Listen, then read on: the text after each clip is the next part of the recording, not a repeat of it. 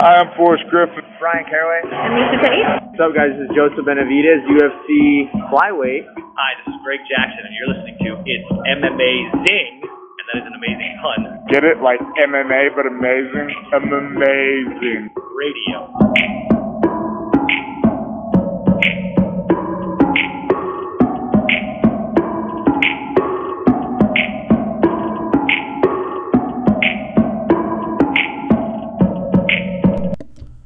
Welcome to It's Amazing Radio.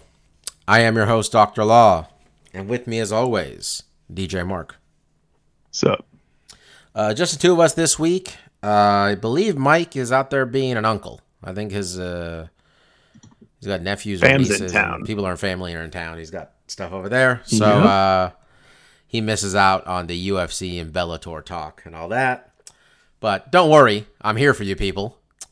So today, June 19th, well, it's Juneteenth.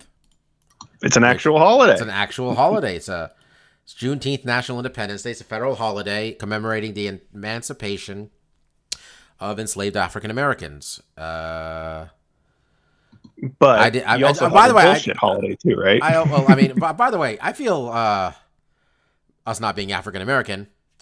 I don't know what the fuck Juneteenth was until like 5 years ago at most. Maybe it was Watchmen.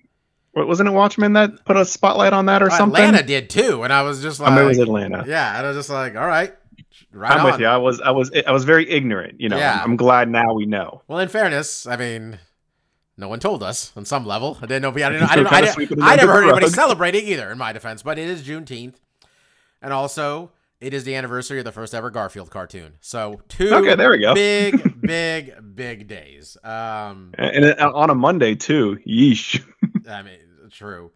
And happy birthday to NBA champion Dirk Nowitzki. Okay. Yeah, you could have thrown a lot of NBA champions out there. I wouldn't know who they were, but I know who Dirk is. So and former league MVP right there, Dirk. We all love Dirk. And happy birthday to current Warrior Jordan Poole. Please don't suck this season. They're paying you $30 million. Marcus. Bellator, UFC, had a weekend, my friend. I think PFL had a card too, and Francis and Jones stare down with each other at that one. I heard. Yeah, I saw rumblings. Yeah, it's good. Nothing will ever happen. Or we'll see. Let's start with the UFC, my friend, because, you know, there was this fighter we used to know, the Killer Gorilla, Jared Cannonier. Yeah. And we hadn't seen him in a while, you know. I mean, we'd seen Jared, lowercase J, Jared Cannonier. Okay. Yeah. We ain't seen the Killer Gorilla. My man, the Killer Gorilla was out Saturday night. He beat Marvin Vettori's ass for 4 rounds. Some of those 10-8s, at least one 10-8, I think, on every scorecard, I think at least one 10-8. What did we see from the probably number 2 or 3 ranked contender now after this one? Yeah, I mean, one of his best performances, at least to date, you know, outside of maybe some of those ones where he just starts the guy really quick. I mean, I would even say this is a better performance because the level of competition and the skills we saw him put on display, because they had a really good fight. We were talking about it earlier today at the office. And, you know, if Vettori was able to mount more of an offense later on, like this could be in the realm of like fight of the year contender. But it was a lot of one-way traffic.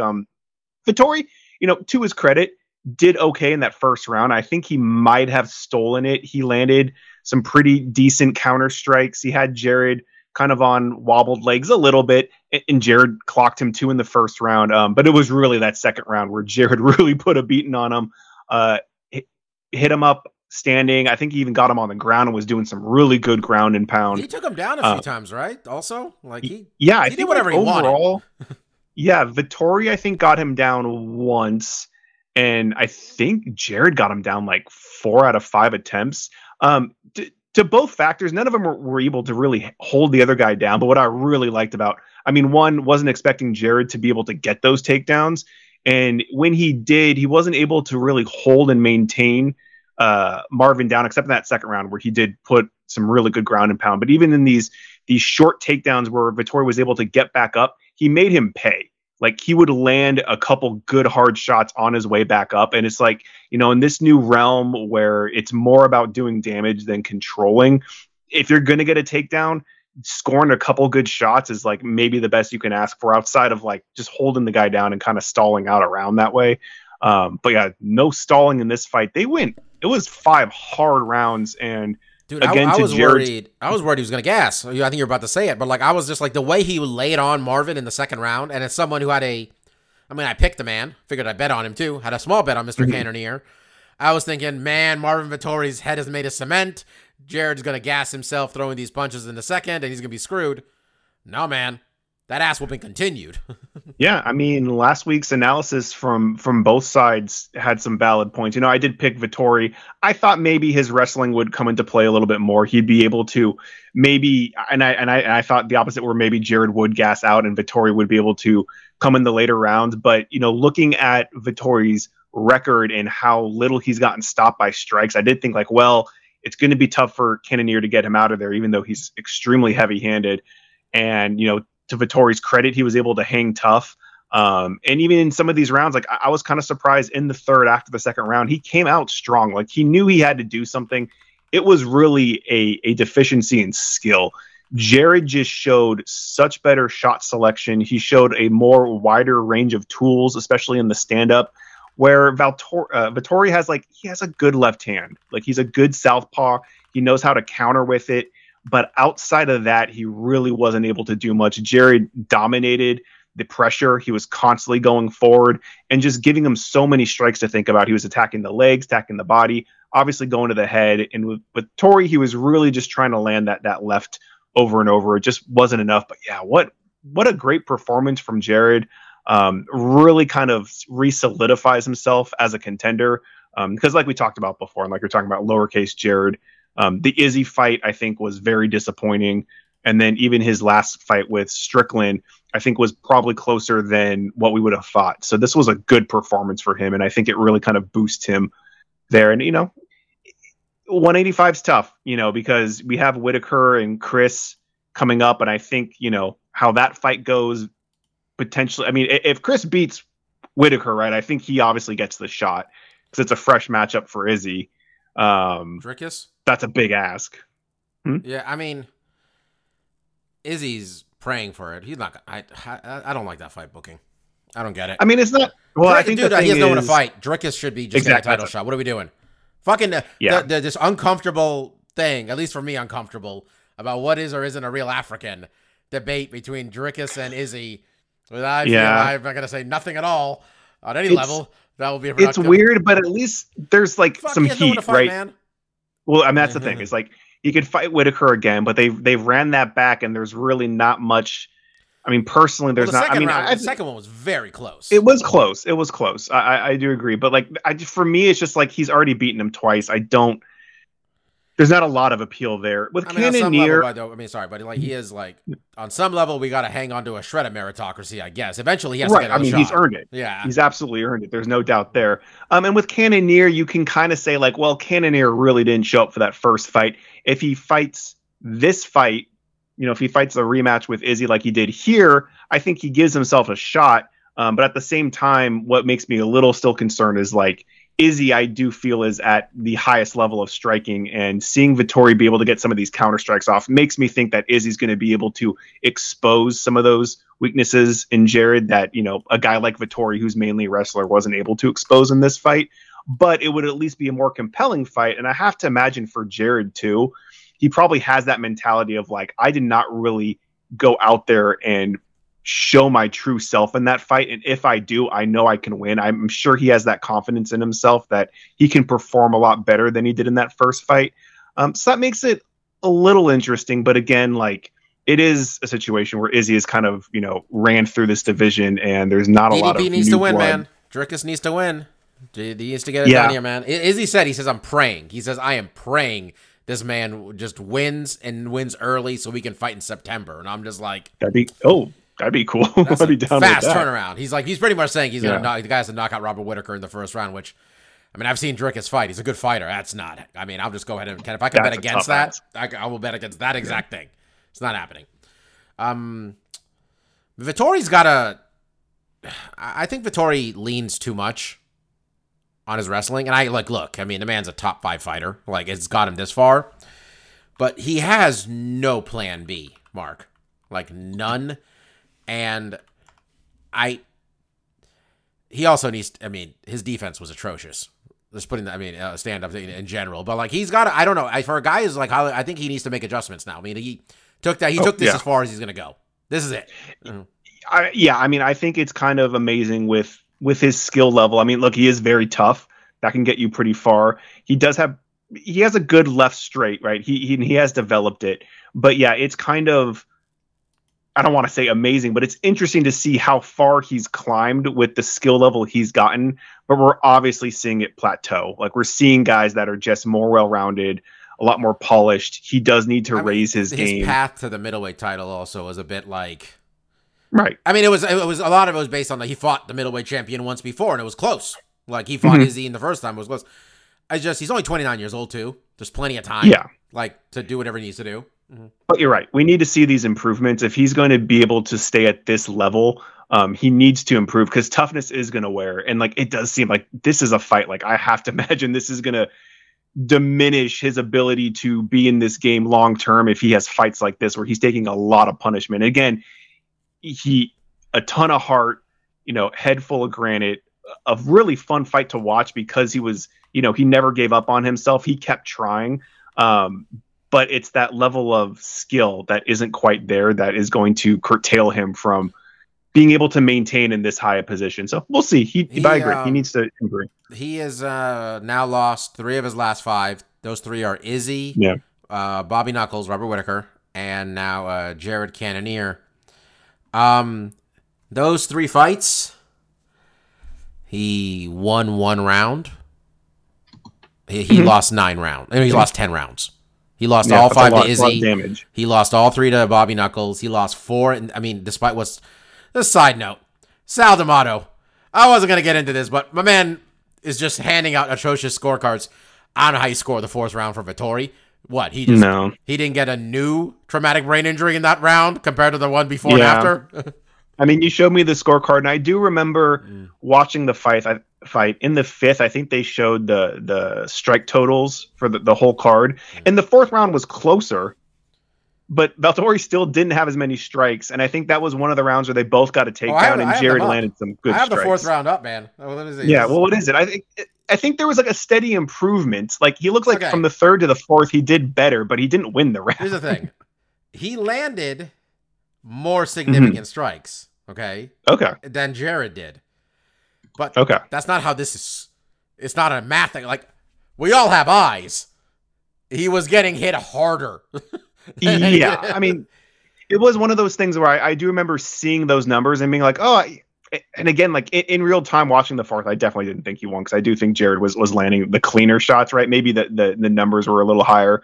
So I obviously don't agree in that round. But and control. I mean, I know control isn't worth anything anymore, but I think Vettori took him, but like, he didn't land anything. He took him down. Jared took him down in the 4th round. They both. I think Vettori did nothing in the 4th round. He didn't do okay. That was the 3rd round. Okay, but that was the 3rd round. Okay. He's won 1 round. Like, against this is. I mean, look, I know he fought Izzy another time. Shit, he only won 1 round that time either. But like he's fought. This is 3 of the. This is the top 4. The top 5 right now. I was just had it up. Was top 5 plus Izzy was Izzy. Then Pereira's not in their division, and then Whittaker lost all those rounds. Him, then Jared Cannonier lost 4 of those 5 rounds. Like, the guys he's beating up here are like Paulo Costa, number 5. That's like, it seems like the line here. And gotta make moves, man. And he's looking like being mean and looking angry and like biting down your mouth card and being like a good wrestler for a European. You're right, Mark. You made it this far with swinging this thing, but like, now we're here. Well, yeah. I mean, look, if he has championship aspirations, like, there's a hump he needs to get over. And we've obviously seen him tested, and he hasn't been able to make it. So, and it's a skill thing. It's all about skill. It's not about heart, determination, stamina. He has those things, but it is just being able to line up the shots, formulate a game plan that he's able to, capitalize on and win rounds and win fights. I guess the bottom top 10, he does okay against those guys, but against these top elite guys like your Whitaker and obviously Izzy, and now we know with Jared, I thought he might be able to do a little bit more with Jared. I thought maybe the wrestling would come into play more, but he really didn't utilize that skill set very often. And when he was able to, he wasn't able to keep Jared down. So I mean, that same skill set, he couldn't get Bobby Knuckles down, and he land one takedown on Izzy in that 5-rounder, maybe. I think maybe I'm not totally It did not. But, I remember it did not go well. Like I spent a lot of time him pushing against the cage that went nowhere. Mm-hmm. Yeah. Arman Sarukian, Joaquim Silva. Yeah, we close call. We booked this one essentially for Arman to get the job done, and he did whatever he wanted.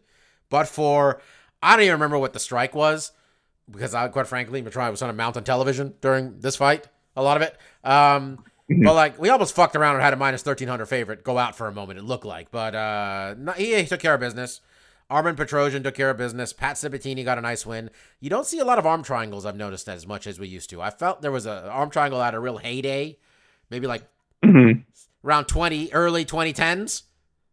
It's a low risk submission, right? It's a good top position submission where that if you maybe that's why we aren't seeing it as much. Now people are trying to get on top and hold position as much anymore. Yeah, because you could go for it and not lose position, but if you really do go for it, they could squeeze out. But we don't see it in sweat's also a factor. And is that how Khabib got Gaethje?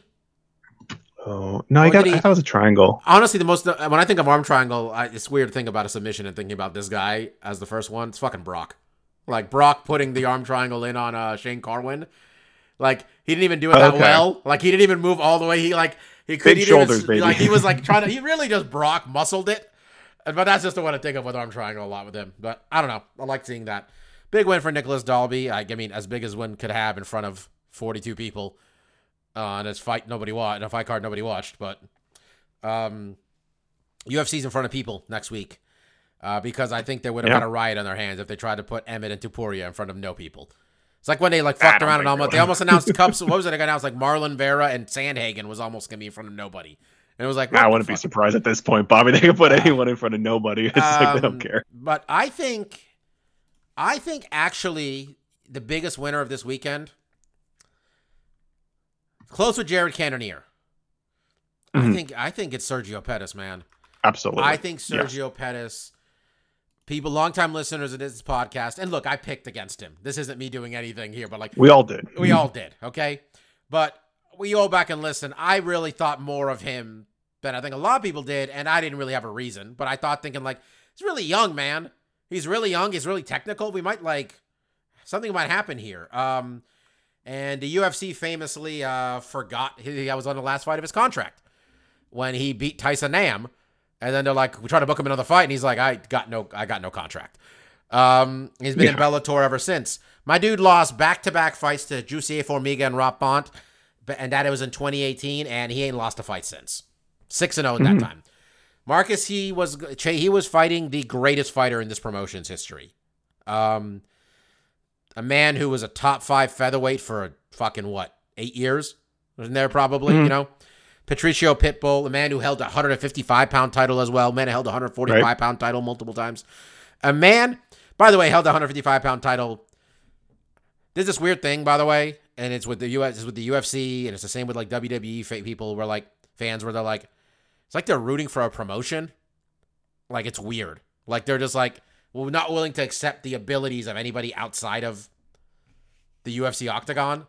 So, I'm prefacing by saying, hey, he knocked out Michael fucking Chandler to win that championship in a minute, by the way. Right. Okay. I think it's easy in any promotion to see one at the top and be well, they're the top promotion. They have the top talent. And that's not necessarily the case, especially with mixed martial arts. You look at guys over at ONE and PFL. There's all a these lot people of had the same opinion about Strikeforce, and then all of a sudden, every single title fight was a Strikeforce, and half of them won belts. So, well, I mean, that's what makes when the organization does get bought or guys come over, you kind of see the cross pollination, and you can start to gauge the talent pools, right? Like Chandler came over to the UFC, he's done pretty well, and it kind of shows you okay, these Bellator guys near the top. are Eddie Alvarez near the top. Fucking right. Ben Askren, land of winning ghosts. Hector Lombard Hector Lombard was fighting around the top 5 for a while there, you know. A little bit, yeah. Anyway, Patricio Pitbull, man who held 2 different titles, said, I'm going to 135. I'm going for 3. I'm going for 3. I'm going after Sergio Pettis. You know, there was it actually worked out oddly perfect, Marcus, because they had that Bellator Grand Prix tournament, and Sergio was part of it, but then Sergio got hurt. That's why it had been 18 months since his last fight. So they had to crown an interim guy / tournament winner in Patchy Mix. Well, Sergio's been healthy for a while, for like 6 months now. They're like, well, fuck it. Let's have him fight Pitbull. Marcus, I know you didn't catch this one. Well, I didn't see this. I didn't see any of Bellator, unfortunately. Pitbull might have won the first round. A lot of a feeling out thing. It did not. It's hard to say like the weight cut affected him or like, you know, man's 35 years old and, you know, that and like, and you're used to him being the faster guy. Sergio is so much faster than him. Sergio looked maybe bigger than him at times too. Like at some point in the fight, weirdly enough, I was so impressed with him. I was so completely and thoroughly impressed with Sergio Pettis. I think a lot of times, like we talk about this on this show a lot, where we peg a guy a guy gets pegged a certain way, and it's hard for him to overcome the opinion you have of him. And for Sergio, it really felt like, oh, this is Anthony's less talented brother. This is Anthony's brother who doesn't have power, right? Because he's still, I mean, the man's got like 4 knockouts and 15 decisions, but like he doesn't do he'll throw the spinning stuff, you know, not as much as Anthony, though he threw some wall shit in this one. But like, you know, people pegged him as a certain type of guy, and he was a fucking child. Like, he's only 29, like right now. He got into the UFC 10 years ago. Right. So like I remember he was in like LFA and people were talking about him, or RFA, I think at the time it was called. So this man, I don't know. I think people who had this opinion of him when he left the UFC, just like, oh, this is just the guy the Anthony Pettis' brother who couldn't hack it. I hope he got their attention, because this was a excellent performance. He did whatever he wanted to do. He was going like in the 5th round, where you'd expect Pitbull to be like, I got to put my fucking foot on the gas. Fucking Sergio was beating his ass.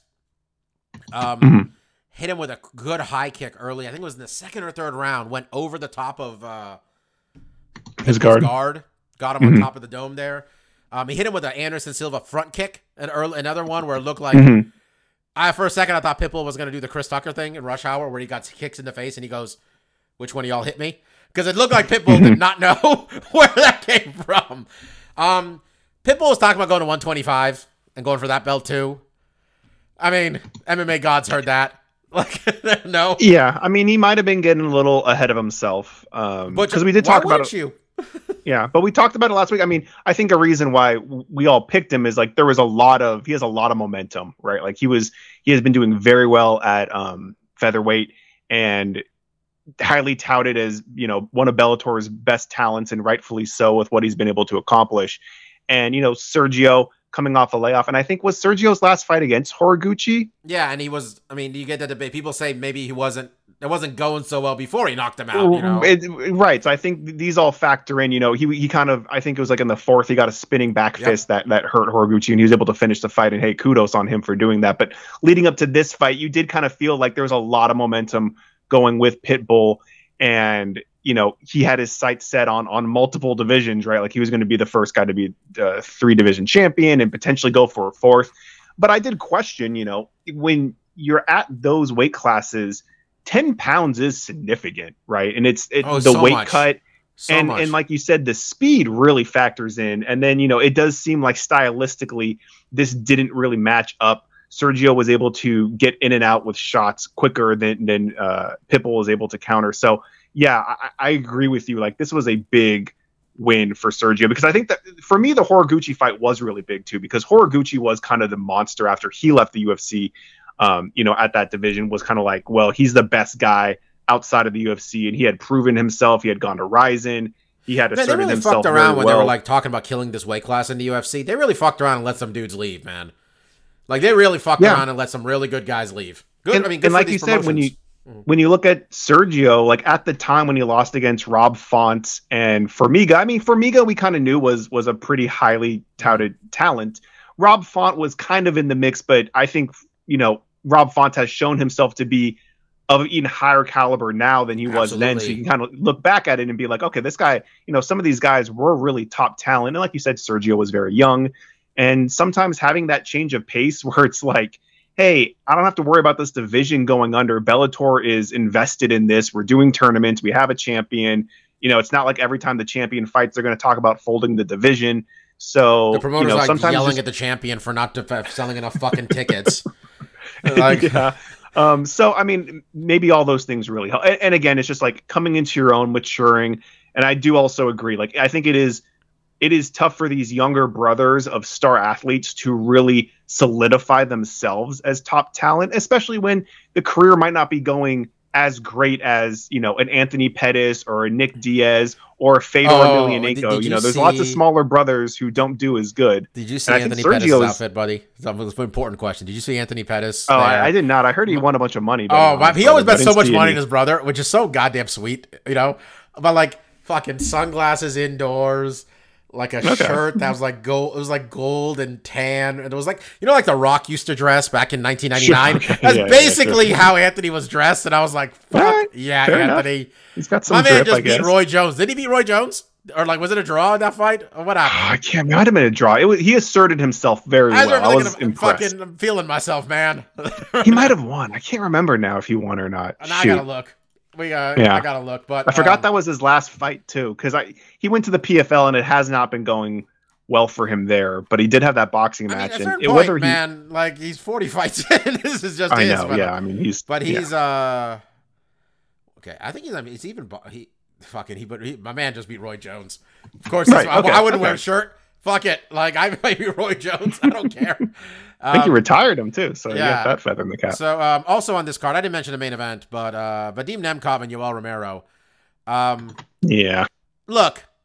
It was really funny when Yoel went full drunken master and was doing like acting like he was doing that's the clip I saw. That was good. And he did. There was a thing where like he hurt Vadim for a moment, and you're like, oh my god, this motherfucker's gonna pull this off.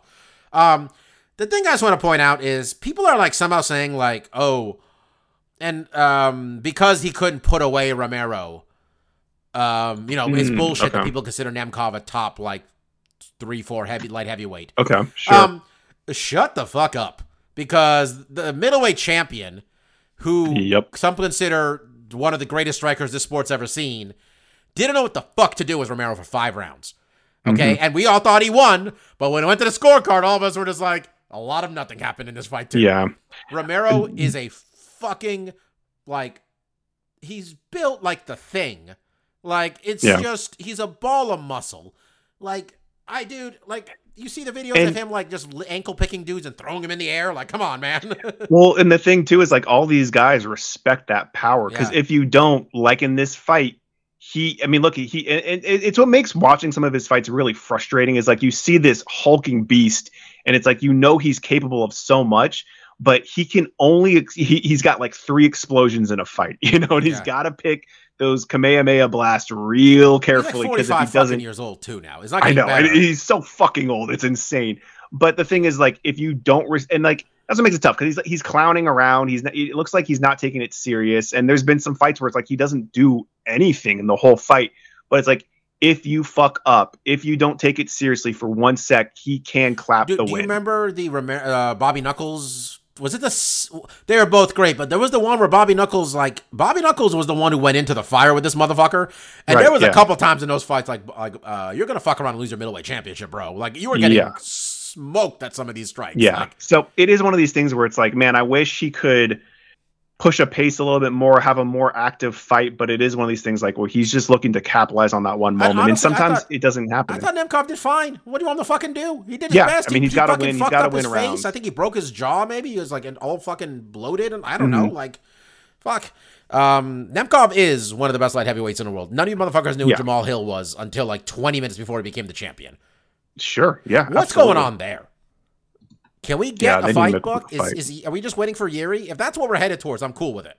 That sounds awesome. Yeah, I thought there was some talk with some other guys, but nothing solidified as far as I'm aware. Do you think they're waiting to see if Bobby Knuckles beats Strickus and they're like, fuck it, Izzy, go fight Jamal Hill at 205? I don't know. I mean, that'd be interesting. That'd be compelling for sure. Marcus, I had a little Bellator parlay, and it failed because of Pitbull, which It's fine. Yeah. I like Sergio. It was like, lost $20, but let me tell you, when I was looking at Corey Anderson and Phil Davis, I was like, fight will go to decision. -400. Yeah, we're adding this. This is free money, that part. I didn't remember what happened in this one. Don, all I remember looking was that Phil Davis's like dreads or whatever. Not dreads. I don't know. Okay. Cornrow dread type situation he had going on where I was like, you didn't have those last time. That was it. Bellator, man, puts on like 30 fights. Just putting that out there. Oh, yeah. Oh, sure. They have a lot of prelims. We used to go. It used to be a lot of local talent and stuff, which makes it kind of fun. I mean, hey, here's an organization that does not have an Apex Center, right? So they're going locally. The San Jose or the Mohegan Sun in San Jose. Well, I mean, did you hear Scotty Coker make reference to the sale? Did you hear that? I mean, yeah, you told me about it. Yeah, that's Scotty Coker. They've been talking about it. PFL is a contender to buy our company. So I don't know. By the way, I think Scott Coker has a value. I don't think he has any interest in working for anybody though. But who's actually like if PFL buys if PFL buys Bellator, does Scott Coker get folded in, or does he start another do you remember promotion? Him when, I don't know. The year the UFC owned Strikeforce, and like they weren't like Dana White will never say a bad word about Scott Coker if you notice that. He always is like but fucking immediately the UFC fired his kid and like said you work for Dana White. And I'm like, Scott Coker had nothing to do for a year. Scott Coker wants to run his own shows. Like he's been doing it since locally in the Bay for this long. I do wonder, if a PFL does buy Bellator, what happens to him, and if he does start another new promotion, because it's not an easy gig, and he's done it successfully. I mean, look, he did, Strikeforce wasn't financially sound enough to maintain itself, but he was able to build something off of it, right? Could he do that again? Does he even have like the wherewithal? Does he have the value for them to be like? I mean, here's the thing: like one of the things he's always had is that he has Fedor's the year, but that has no value anymore. I was gonna say you can get him in there. Oh, sure, yeah. I mean, it would be a very different product. Hits Fedor's fat ass so hard. That's the fight. Fedor versus Ngannou. Scotty Coker makes it happen in PFL. Man just dies. He might just turn into dust. He may not exist. Yeah, I don't know. I do think that'd be very interesting. We've talked about it in the past, because the one thing I think the PFL really does lack is name value. And you can look at some of the name value that Bellator has and be like, well, there are a lot of washed up UFC guys, but you get those guys that people know into the PFL. You have some of the PFL athletes beat those guys. It gives them validity, kind of like we were talking about before. It's hard to gauge the talent when you're in your own little pool, but then you have some crossover and it's like, oh, well, here comes Ryan Bader and this guy from PFL beat him and this other guy from PFL beat him. So then you start building these storylines of like, okay, where really is the talent line in this division outside of just looking at the fights themselves, which can be hard to judge, right? Because they're in their own little, kiddie pool. I think that'd be interesting. I think Bellator's next big one is the Bellator versus Ryzen 2 event at the end of July, which has got the round one of the Grand Prix, the fucking lightweight Grand Prix Bellator's put together, which their obvious goal is to end with AJ or something? AJ and Usman.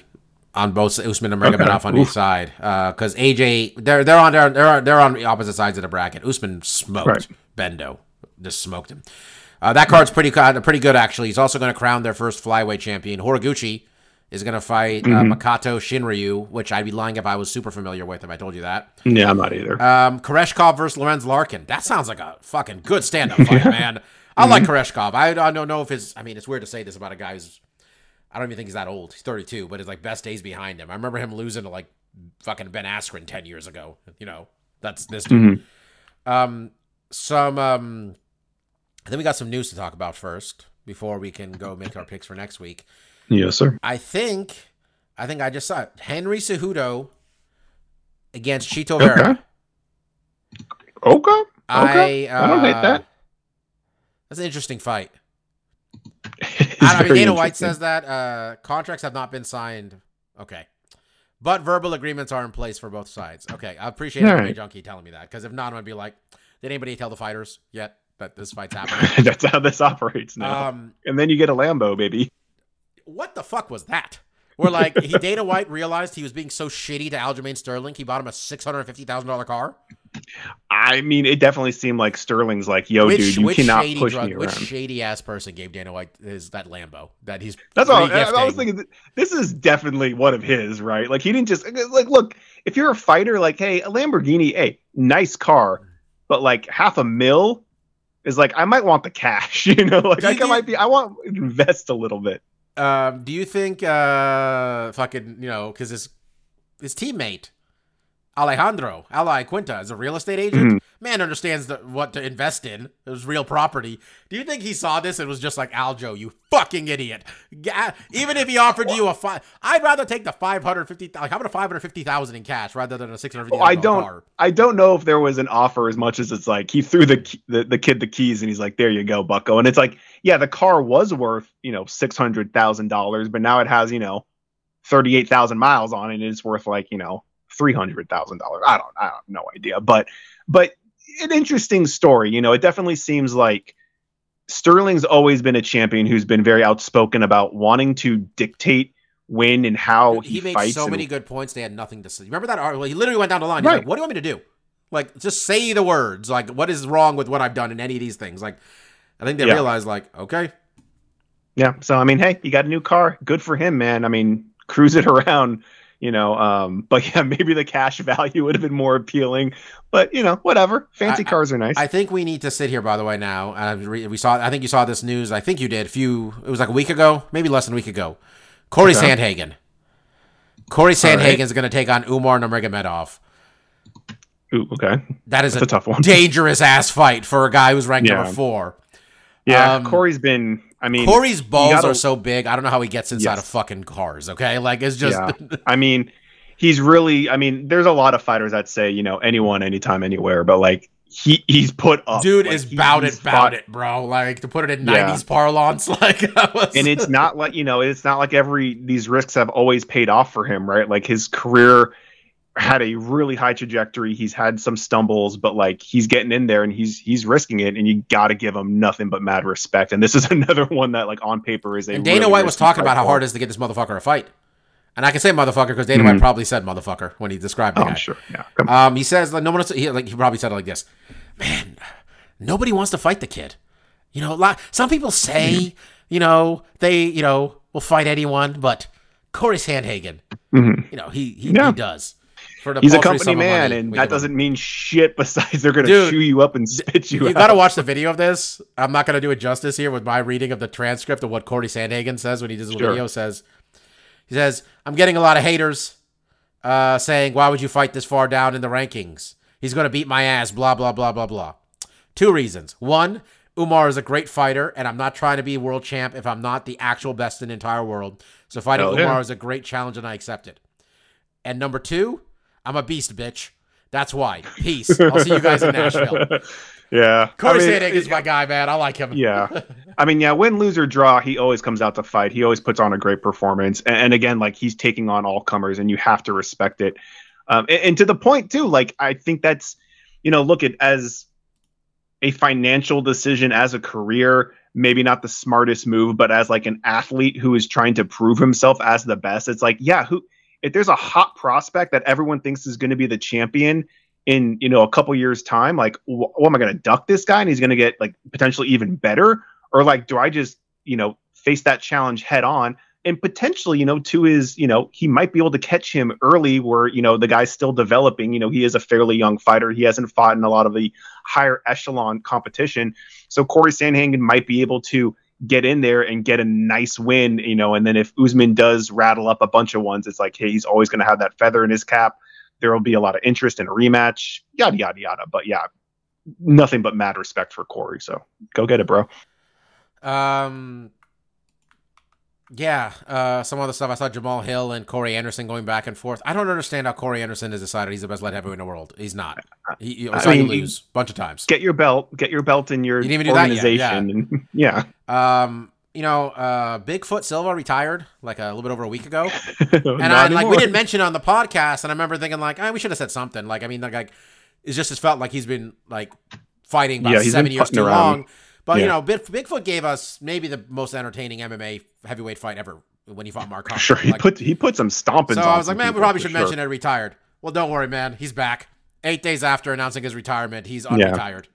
He wants to run it back. Yeah. Man, it's not okay. Come on, man. You know Bigfoot Silva? You listen to this podcast? Well, you probably would have told him we said not nice things. Well, I was going to say, maybe tell him he should retire.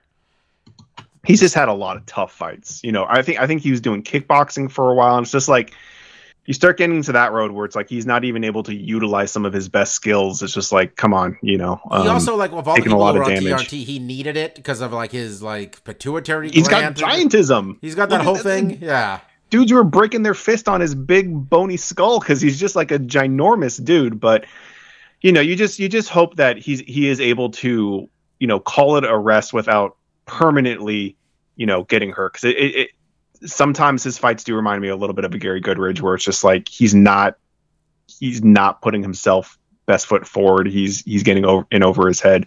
But I haven't watched a lot of his recent stuff, so maybe he's been able to defend himself a little bit better. But you do get concerned after a while. So you just hope if he does come back, he'd be able to finally lay his career down and be able to have, you know, a peaceful, restful rest of his life, you know, with, you know, as much mobility and functionality that he could muster. So we didn't talk about it because I don't know if it happened in the middle of this 2 weeks or not. The Conor McGregor thing. Oh boy, there's more Conor McGregor things. Well, the whole thing where he's getting accused. Look, you know what? We're not going to talk about it. I'm going to say something that's not going to be put in context well or whatever. There's a lot happening in that story, man. Every 2 days there's a new video of these people hanging out. Just, you know, they were at the basketball court. Then they were at the club afterwards together. What the fuck? Maybe we all wait for the court of law to tell me what happened here is what I'm going to do. And this is not...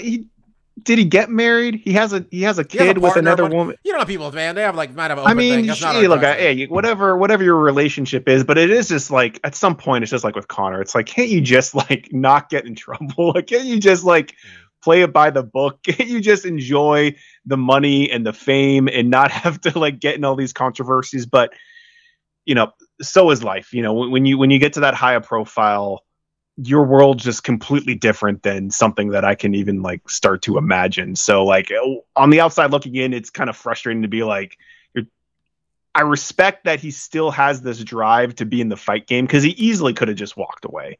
But he wants to be, you know, you can tell he has a passion for the fight game, and I haven't been watching Tough or anything, but I get that feeling that he really loves the sport. It's just all this bullshit outside of it. It just sucks when like these guys can't control their lives, and in this situation is very iffy. We'll wait for the weeks to come and see how it all comes out. But it's a very interesting situation. A lot of videotape. Okay. I think it's time to make some picks. I'm trying to think what else even happened. Yeah. We're good. We got a couple fights this week. A really good main card fight. I mean, the main event fight. Well, yeah, okay. Main event.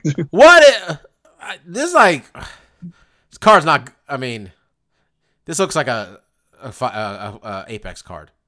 Let me just say that. Yeah, I think it's of that caliber. I felt you were real rude when you said Neil Magny belonged on the prelims of this thing, but I'm looking at you. There's no way he does because you don't know what those two guys are without Wikipedia pages. Okay. Why is like Justin Taffa down there? Like, I know Justin Taffa's a like fucking it's fireworks. You want people to see that. Like, it's ESPN Plus, I guess. Whatever. Put it in front of people. Don't put it in front of people. It's in Florida. This is ABC, the main. It's on ABC. Yes, this is what happens ABC card. When the NBA finals are over and fucking hockey is over, and nobody watches baseball this early because baseball's got another 4 fucking months. Yeah, this is it. They're gonna do great ratings. Hey, like I said, good main event. Good. This is a good main event, but the rest of the card's kind of. Let's talk about it. Josh Emmett, Ilya Topuria. When they fought and announced this fight, we all immediately said, "Fuck yeah!" Yeah. Fuck yeah. This podcast, big fan of both of these guys. I think, honestly, Mark. Oh yeah. I think we've all been waving the Josh Emmett flag more than most places. Seems like a lot of people. He got that big win years ago when he knocked out Ricardo Lamas, and nobody knew who the fuck he was. Then he immediately lost to Jeremy Stephens, and then nobody gave him any credit again for anything. But then he won 5 straight, fought for a title. and just came off of that. Lost in the second round. So our memory of that fight was accurate. Feeling out, then it goes bad. Ilia Topuria is a guy that I think we all got on the train. Around probably when he folded Jai Herbert like a lawn chair, and then leading up to that Bryce Mitchell fight, where we all looked at the way Bryce Mitchell fights and watched the way this guy fights, and we all looked at the betting lines and said, no one saw this guy fight, and then he killed Bryce Mitchell. Like, that wasn't close. It was an 8-minute ass whooping. So much so, Mark, that he is a wild favorite in this fight. Yeah, kind of surprising. I did some analysis earlier today. Broke it down. How in every one of Josh Emmett's fights, when the betting line comes out, everybody puts a lot of money on his opponent. Doesn't matter if Josh is the favorite or the underdog. The line moves towards his opponent. Josh opened at minus 200 this one. I'm sorry, Josh. Iliam opened at minus 200, ended up around minus 3, I think, is what I see, depending on where I look, which is, minus 330. Jesus Christ. Mike's got Ilia. I think this fight should be I think minus 200 was appropriate, actually. Like, if that, because, I don't know, man, the way both these guys fight, Mark, because I've seen both of them throw, and I've seen both of them get hit. Anybody hits anybody becomes a very different fight once someone clips something. I'm going with Ilia because I think out of the two of them, he's a little bit more refined, a little bit more of a sniper with his things. Josh is throwing big heat, big clubbing. He throws the big team alpha male overhand right. He's got that. Every day that gives you when you get to the gym that day and you fill out the paperwork. They say, here's your big right hand. We'll give you the guillotine later. I go with Ilia, man. I got Ilia. It's the same as Mike. By the way, I'm 1 back or 2 back still. Yeah, let me see. We're tied, and we're both 2 back from Mike. We're 2 back? Yeah, you were 1 back on me, so you gained 1 on me last week because I got 2 wrong. You got 1 wrong. We got to make some moves here, buddy. Well, here's your move. Yeah, so we're a little behind, and we're both behind Chalk. Yeah. So I'm going to go with Emmett. I mean, on paper, I think Ilia is a good... What I like about Ilia is that I think his offense is a little bit more varied. Like you said, Emmett is a little bit more of a headhunter. Ilia rips to the body. And I think that is a good strategy potentially here. Now, if he can get to the body and not get caught, then I think he's going to have a really good shot because his liver punch is fucking amazing. I really love his work to the body, especially to the liver. He's gotten a lot of finishes to the liver. The only potential issue there is that if Emmett can catch him coming into the body and catch him with a good... I mean, the thing is, the power's there for both guys. So that's what makes this fight so exciting is, these are 2 heavy-handed guys that get in the pocket and throw down. So win, lose, or draw, this one should be really good. But I'm going to go with Emmett, and it's a little bit more of the resume. Ilia has asserted himself extremely well in the UFC. He's fought in some tough guys, but he hasn't really, in my eyes, fought in the upper echelon of guys. When you look at Bryce Mitchell or Jay Herbert, who I think are maybe some of his... Ryan Hall, I think stylistically is an interesting matchup. But outside of that, he hasn't really fought the top guys in my eyes. So it is just kind of... This is a little bit of, just to see if he can hang with the top dogs. And I think Emmett is a stylistically extremely good match for him because they're going to fight fire with fire. And I think he potentially could outblast him. Where if he had more of a technical guy, it might be a little bit more challenging. If he had someone that maybe could utilize grappling a little bit better, which Emmett, these guys are both good grapplers. So I think that kind of neutralize each other. And we are just going to see a barn burner. So, I like Ilia's variation of strikes. Again, going to the body, I think could be key here. That really, if he wins, I think it's going to be because he's successful going to the body. They're both pretty short in this weight class, right? Also, I don't think so. That yeah, tall. I think Ilia's says 5'8". I don't think Emmett's bigger than that either. Yeah. So Emmett's 5'6". Is Ilia's bigger than him too? Okay. Yeah, I mean, because Ilia did go up to 55 as well, so he can kind of hang with those Emmett's guys. real thick, wide, Yeah. So, I mean, I think this is just a really fun matchup. I think it's a tough fight to pick just because they're both heavy-handed. But, I do think there's some he's slight... 18-3. People don't give Josh Emmett any credit, man. I know I pick against him here, but, like, literally, like, I told you, like, this line is wild to me. Oh, I think that Rodriguez fight, he got exposed, but, like, when you look at Rodriguez, like, that's a different beast. That guy was pulling off angles, and... Yeah, I think Yair is really coming to his own in his last couple of fights, and that was a showcase fight for him. And I think that definitely took some of the luster off of a Josh Emmett. But we've seen Emmett in there with good strikers, but these other strikers that that he did well against with Cater and Dan Ige, Shan Burgos, I do think they're a little bit more technical and maybe not as powerful as Ilya. And then you look at some of the powerful guys he fought, like Jeremy Stevens, who has a lot of power, and he was able to get him out of there. So it's a fun matchup at the end of the day. Win, lose, or draw. If I lose another one, I'm going to be happy. If Ilya beats him the way Ilya beats people, like... He's right up there, Just give him a fucking title shot. What are we doing? Like, who's out? Okay, also, like, yeah, Yair is... It's interesting saying that. I don't think people give Yair enough credit either. I think Yair has gotten so good.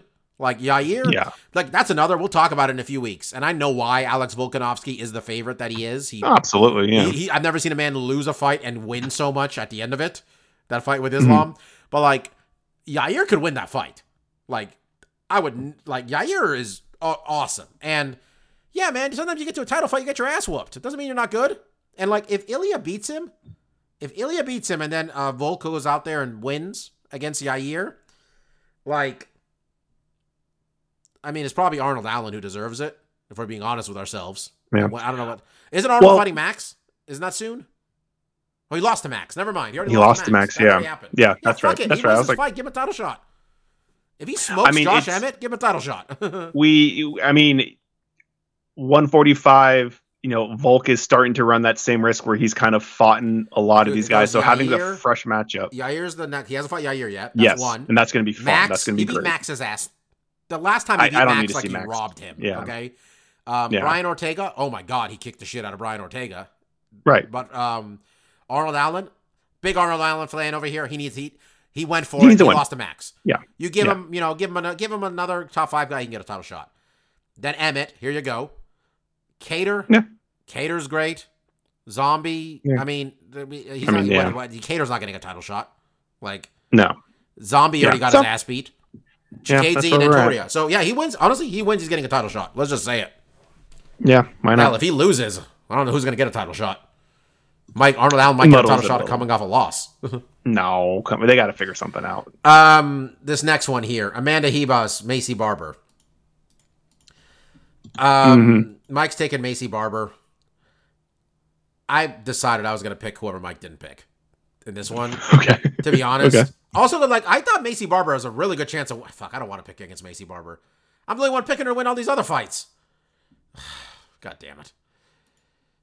Who you taking? I'm also taking Barber, but it's tough. Yeah, fuck it. I'll take Hebus then. Yeah. Okay. I think this is a very close fight. I do too. Barber has made some interesting adjustments, right, since going to Alpha Male. I think she has become a little bit more tactical, especially with the wrestling, right? She's using a lot more clinch.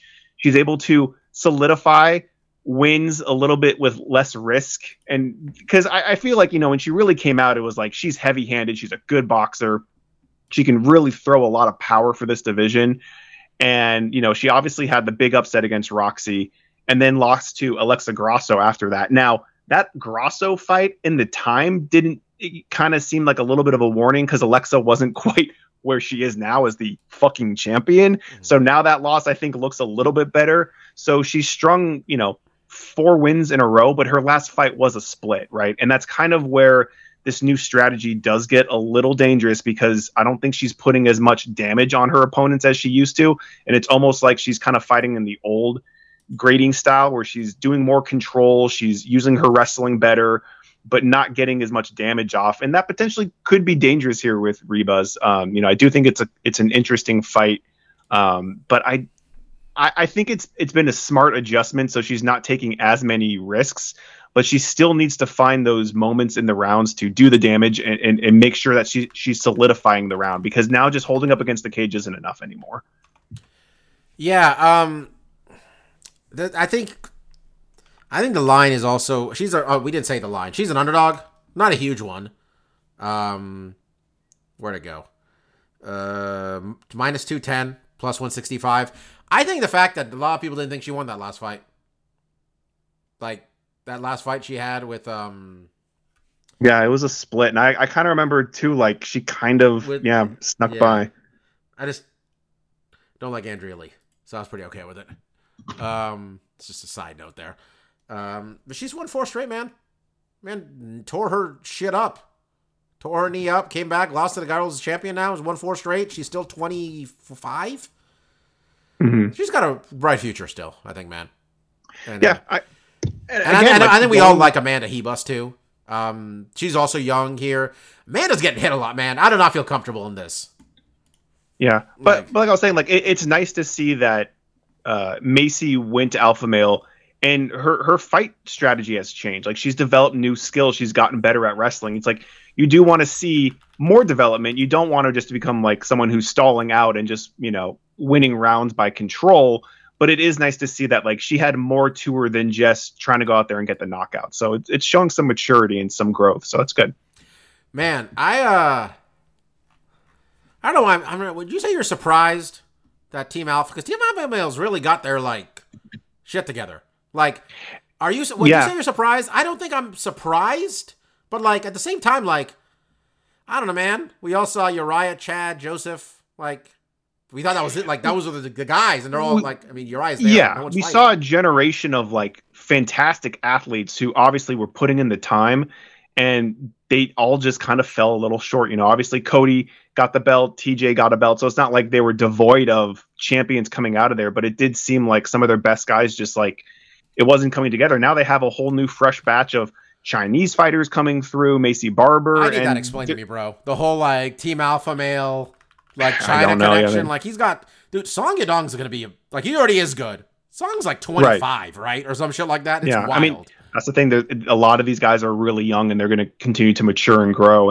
But we'll have to see, right? Like they have a lot of interesting prospects right now. They're not carrying a lot of gold, as I recall. Yeah. So we'll see if they can, formulate they got a whole bunch of, everybody's real young.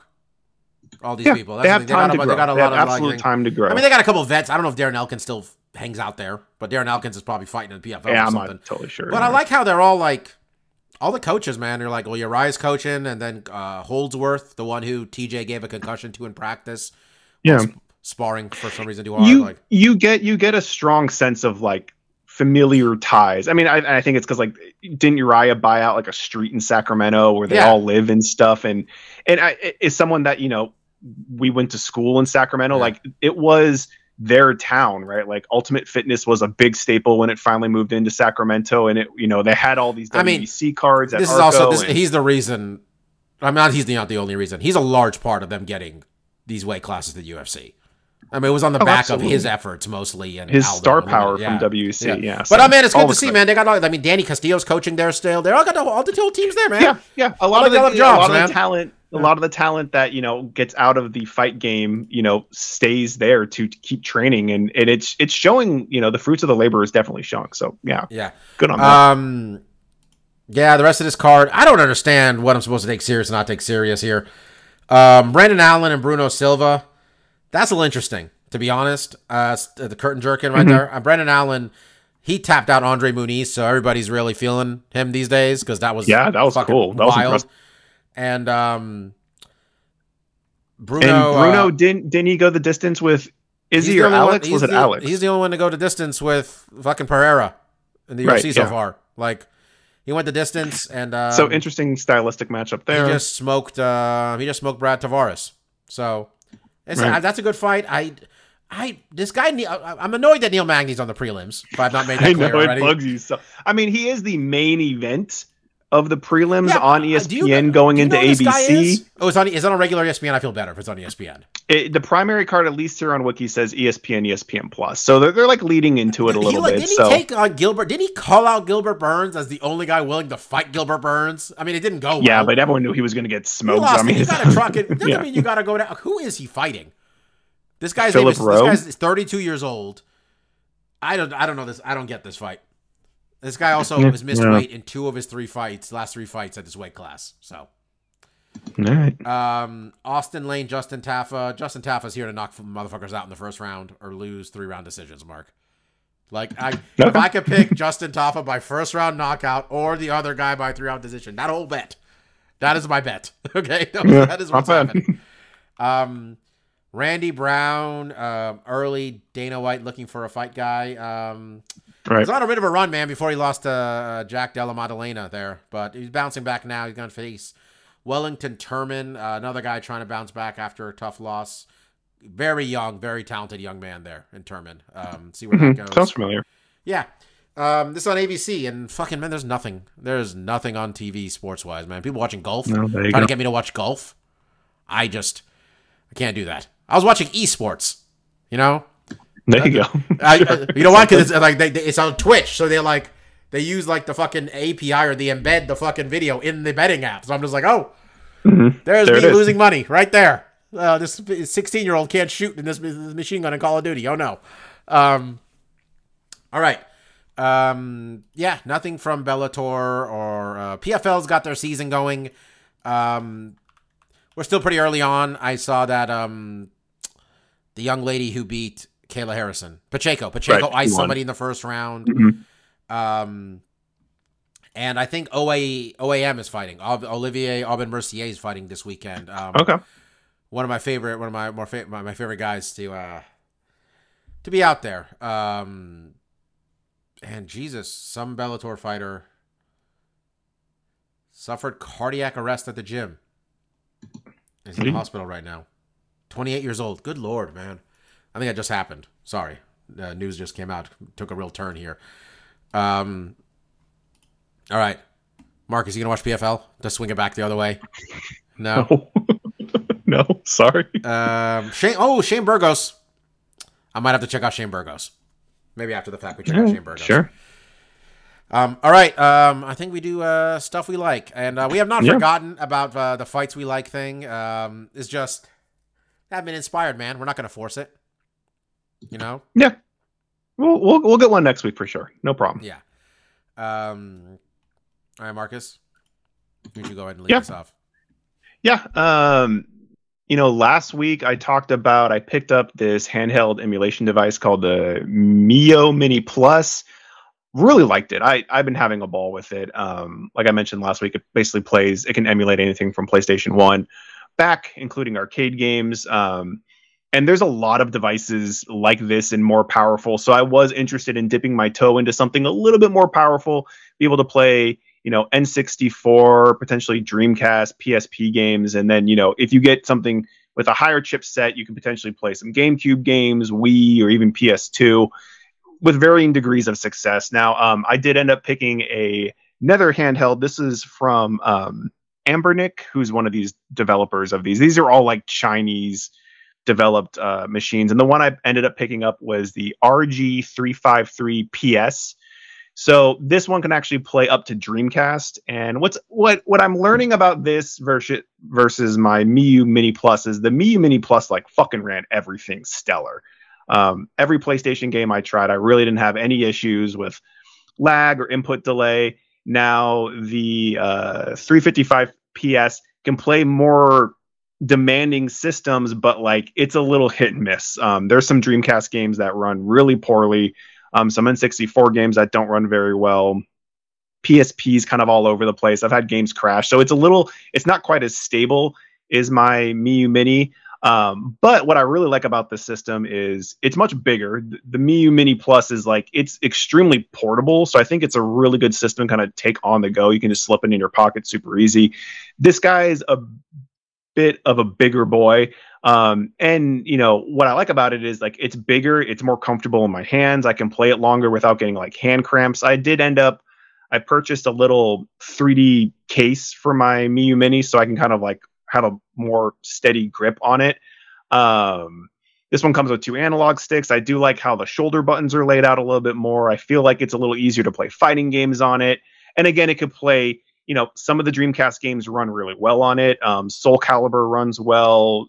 Crazy Taxi, Power Stone. I tried Shenmue for a second. That seems to be working okay. And then some games How like about virtual don't tennis? run at all. Bobby, that was like the first game I tried with virtual tennis. It runs like shit. Oh, God damn it. Disappointing. Because that was like one of the games I was like, I really liked it. So it's weird as I've tried it multiple times, and there's been sometimes I've tried virtual tennis and it's pretty good, but what's tough with tennis is like if you get any lag, like if you're not running in the direction of that fucking ball, you're fucking done. It's a finesse game. You need timing. But when it was a couple games, it ran well and it was fun. And so like PSP also has like a virtual tennis game, and I think that one ran a little bit better. But yeah, that's kind of the thing that I'm kind of learning is like some of this stuff's hit and miss. Like, okay, so PS1 and older on the newer system, that all that stuff runs really well. It is the N64 games and the PSP and the Dreamcast, and I've tried a few Saturn games that didn't run super well. So that's been a little disappointing. It's like, I really wish all this stuff was just like fucking aces, but the ones that do run well are really enjoyable. So it is just going to be kind of a thing of figuring out like, okay, what runs well. I could always mess with different emulators and you can mess with frame delay and stuff like that to try to make it run better. I'm not super technical in those aspects, but at the end of the day, I still really am enjoying the device. One, it is just more comfortable to play. All these devices, the screen's not very big. It's only like 3.5 inches, which is kind of small, but like the resolution's really nice. The colors really pop. And, for playing old arcade, and it's kind of the thing too, is like, there's so many, you get this thing loaded up with games and there's so many freaking games. There's a lot of systems that I never had as a kid, like Sega CD, 32X. Obviously there's a ton of games on Game Boy Advance. This also plays DS games, which I've tried a few. So it's just having this really robust library. So it's really, you can spend a lot of time just circling through all the games you have on it. And this one also, I should mention, there is a open source video game engine called OpenBOR, which is Open Beats of Rage. And this is kind of like, Bob, we've talked about it in the past. There's a thing called Mugen, which is basically this open source. You can make fighting games. So people throw in all these crazy fighting game characters. Tom Hanks, make up the game. Yeah, and then one of them is Tom Hanks, and he just throws movie screens at you and stuff. It's just kind of wild. And this is for beat 'em ups. So this is like a open source that you can make your own like Final Fight and Streets of Rage clones. So like one of the ones, they put a bunch of Street Fighter characters in Streets of Rage. So I never really got to mess with, and this is an emulator you can get on your computer. You can kind of run it on whatever. But it is on this handheld, and I've been playing a lot of games on there, and those are kind of a mixed bag because they are fan created games. So some of them are just kind of wonky and kind of shitty, to be honest, but some of them are really creative and interesting. And one of the ones I've been playing a bit of that I really like is someone is basically taking a lot of the assets from the original Street Fighter, not Street Fighter 2, but the original one, and kind of retelling that story as a beat 'em up. And I think that's been really interesting and fun.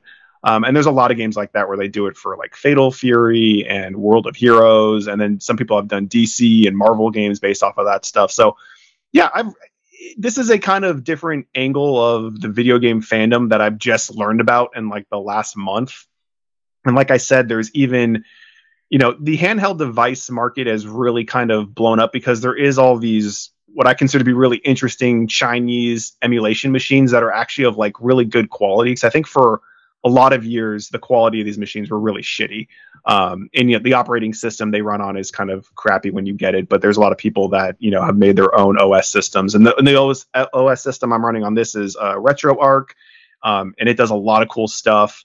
And, I still want to mess with it, put cheats on it and stuff like that, and add more games that I don't have on there currently. But you look at stuff like really high-end powered machines like the Steam Deck, and there's all these other variants like Odin and Loki that are like, basically really powerful mini computers that can play, current gen games, as well as all these other emulators too. So it's like, I do feel at some point in my life, I will probably end up getting some kind of Steam Deck or variant of that, so I can play all the current PC games and play all these emulators too.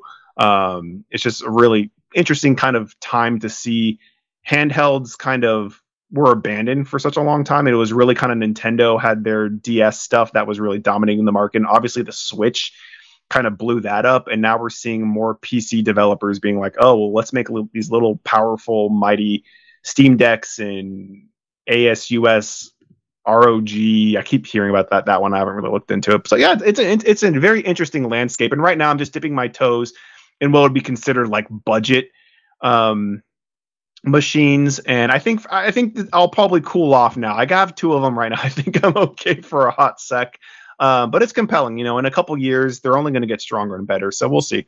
I am interested in, obviously, if I get another one, I want to have it to be able to play GameCube and PS2 games, and then you have to get into all that stuff, and it becomes a little bit more technical. But yeah, that's what I've been digging this week. All right. I think I haven't talked about wrestling in a while, and spent a lot of the weekend, quite frankly, trying to deal with home theater crap. But I did catch the debut episode of AEW's new Saturday television show, Collision. This also marked the return of one CM Punk, who all right. Last time we saw him was that infamous press conference where he shit on the Young Bucks and Kenny Omega, and then they all got in a fight backstage, and then we just didn't see CM Punk for like a year. A lot of that's because he tore his shoulder, not in the fight, in the match, before the fight.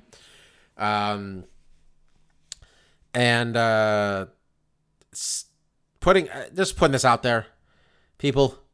These wrestlers are all carnies. They have no reason. I mean, the people are sitting here out here, Mark, trying to be like, oh, have Kenny Omega and the Young Bucks and CM Punk all like work through their issues. Let me tell you, this is professional wrestling, and they have no incentive to tell you that they did work through those issues when they can keep you guessing, and then one day put a feud together, and then you wonder if it's real or not. Sure, yeah, it's part of the gimmick. Yeah. Anytime someone does anything controversial in wrestling and you think it's real, just bust out that Rihanna gif of her going work, work, work, work, work. Okay, they're all works. Yeah, it's wrestling. It's a show, baby. It's all show. Okay. I enjoyed. I did enjoy this show. Appeared to be the show they sent everybody who had previously been angry with the company. They all kind of like for lack of TV time, because AEW's roster is quite frankly is bloated, so they got a whole new 2-hour show. Nice to see Andrade back. Big fan of Andrade. Nice to see Miro back, formerly Rusev. His AEW character as God's favorite champion was one of my favorite things going about a year and a half ago, when he would cut promos talking about how his God has blessed him with a very flexible wife and has made him champion. And that made me laugh all the time. And they would just fuck people up. Show was good. It was nice to see CM Punk back. He's still a big deal, especially in Chicago. Get the impression he's going to get booed anywhere else. Also seems like they are going to run a feud between himself and Samoa Joe, which for the big Ring of Honor nerds out there know that about like 20 years ago or whatever it was, these dudes had a series of matches, and I'd stopped watching wrestling at this point. I think it was like 2005, where they had like these like three or 4 1-hour matches that was just like the fucking... Yeah. Samoa Joe's awesome, man. The fact that WWE waited that long to sign him and then not use him and then he's gone is just... We all had to wait for Samoa Joe to get old and disappointing. But I know, it was nice to see CM Punk back, man. It's a TV show. He makes a TV show better for me. That's it. I'm not thinking beyond that. Whether these people, you don't have to get away, you don't have to agree with that. You don't have to be friends with everybody you work with. Maybe just, don't throw hands there. It's a reasonable request, if you ask me. There you go. Don't throw hands. And we had a bit of a big moment in the WWE's Bloodline story with the Usos super kicking the tribal chief Roman Reigns in his fucking face twice. Well, one time, just one of them kicked him. And then the next time, they kicked him together, and he went down like he got hit with a shotgun. Because let me tell you, they got to be united. You know who you sell well for? Your fucking cousin. You want him to look good. Sure. You want that finish to look good. And then Vince McMahon put a weird picture of himself looking like a fucking ghoul on the WWE corporate website. Well, I mean, he put a picture of himself, and ghoul is the only thing he can pull off. I've been listening. I should have led off with this. I've been listening to this podcast. People might be familiar with it. I think it's called Behind the Bastards is the name of the podcast. I actually just heard someone talk about this. So what they do is they go deep dive into bad, horrible people in history. And this guy's podcast, it's a podcast, there's a lot of Nazis, stuff like that. Sure, it's easy pickings. And this is the first time I'm listening to this podcast. So I don't know if they do this for all series, but from what I can tell, they don't. But first of all, they had to do a 6-part series with Vince McMahon, which they said they've only ever gone this long with Kissinger, who was a war criminal right there. And they've titled these episodes "Vince McMahon, History's Greatest Monster." Okay. Jeez, okay. It's honestly though, I'm on episode 4, I think. No, 5, right. Which were somewhere in the WWE's popped in the 80s. We're at. Okay, I thought we might be an attitude. We're like WrestleMania 3, 4. We're about to get the steroid trial. I think is what we're about to talk about. Last episode, we learned about the referee Vince McMahon raped. Possibly. Okay, now I'm understanding the story better. But they're like a lot of it is like he says like the part of the reason it's long is that it's kind of wrapped in the history of wrestling because you have to understand the people listening to this podcast don't necessarily know a lot about wrestling. Like they're looking for Kissinger and now they're getting body slams. Yeah, so they have like stuff about like the Von Erich brothers and like the whole territory system and some of the horrible things that happened there and whatnot. Sure. And they have one of the people joining him is Sean Baby, which people who are old readers of the website Cracked know Sean Baby. Dude, I know Sean Baby from EGM. Yeah. And he's famously the one he wrote that line about Overeem, who looks like Marvel Studios. Was it genetically Rogan that said that? No, Rogan got Sean it from him. He genetically engineered someone to fuck your girlfriend or something like that, or like a superhero to fuck your girlfriend. That does seem more like his style, yeah. Okay. So Sean Baby's on there and stuff, but they're telling Vince is a sociopath. Just straight up. Absolutely. Okay, 100%. I think most of these people who accumulate this much wealth have something wrong with them. Screw it. But his whole like growing up in a trailer park and not knowing his actual dad for the longest time, and he didn't even know Vince Sr. until like he was 13. Like he just lived in a trailer park. Anyway, it's a really well done podcast, man. I'm interested enough to check out some of their other episodes. And it's I don't know if they're always like they try to be couch some humor around everything because I think they have to because given the I think with Sean Baby for sure. Oh yeah, you're talking about like horrible people. It's not just let's try to take some jokes in the middle about why I'm so crazy. Yeah, it can't all be downer because then it's just depressing. Yeah, but like there's some stories about Vincent here, Mark. That I think I know a lot about him, and I knew about the referees thing. Like I know there was like a lawsuit and all that stuff, but like there's like some other stuff about his like childhood, and you're just like, man, just a crazy person, just a crazy person. And like, man, I like this part about like him, like just cheating on Linda from day one and all of his friends being like, Vince, you realize she's so much better than you and you should not fuck this up. He tried. Anyway, it's a really good podcast. Behind the Bastards. It is, I keep wanting to say the host's name and I'm not remembering it.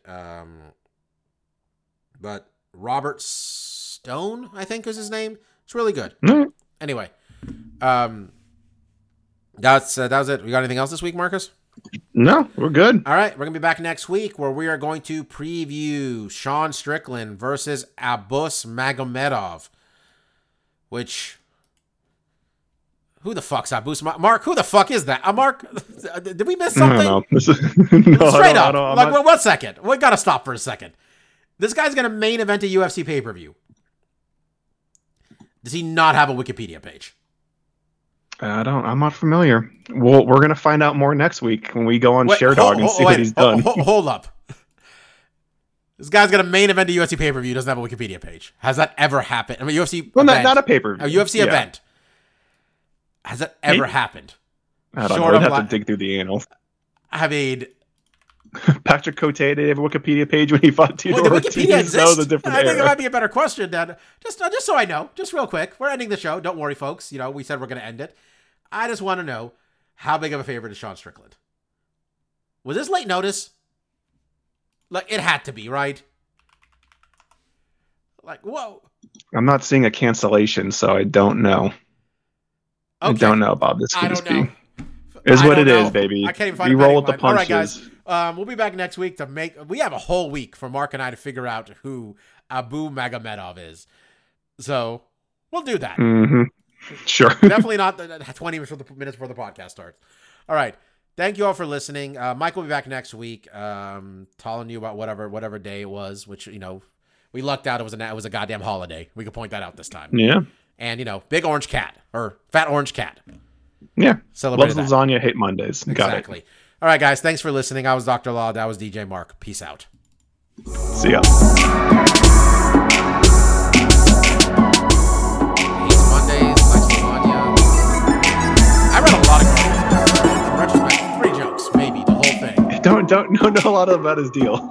I remember lots of cartoon episodes with the farm animals. I was like, I don't care about these farm animals. Get back to Garfield. That was the whole part of the show that no one wanted. I didn't get it. True. Yeah, I'm with you. All right, man. I just wanted more Garfield. Garfield. This is why we need Patreon. After Hours Garfield talk. Thanks for listening, guys. Peace out. See ya.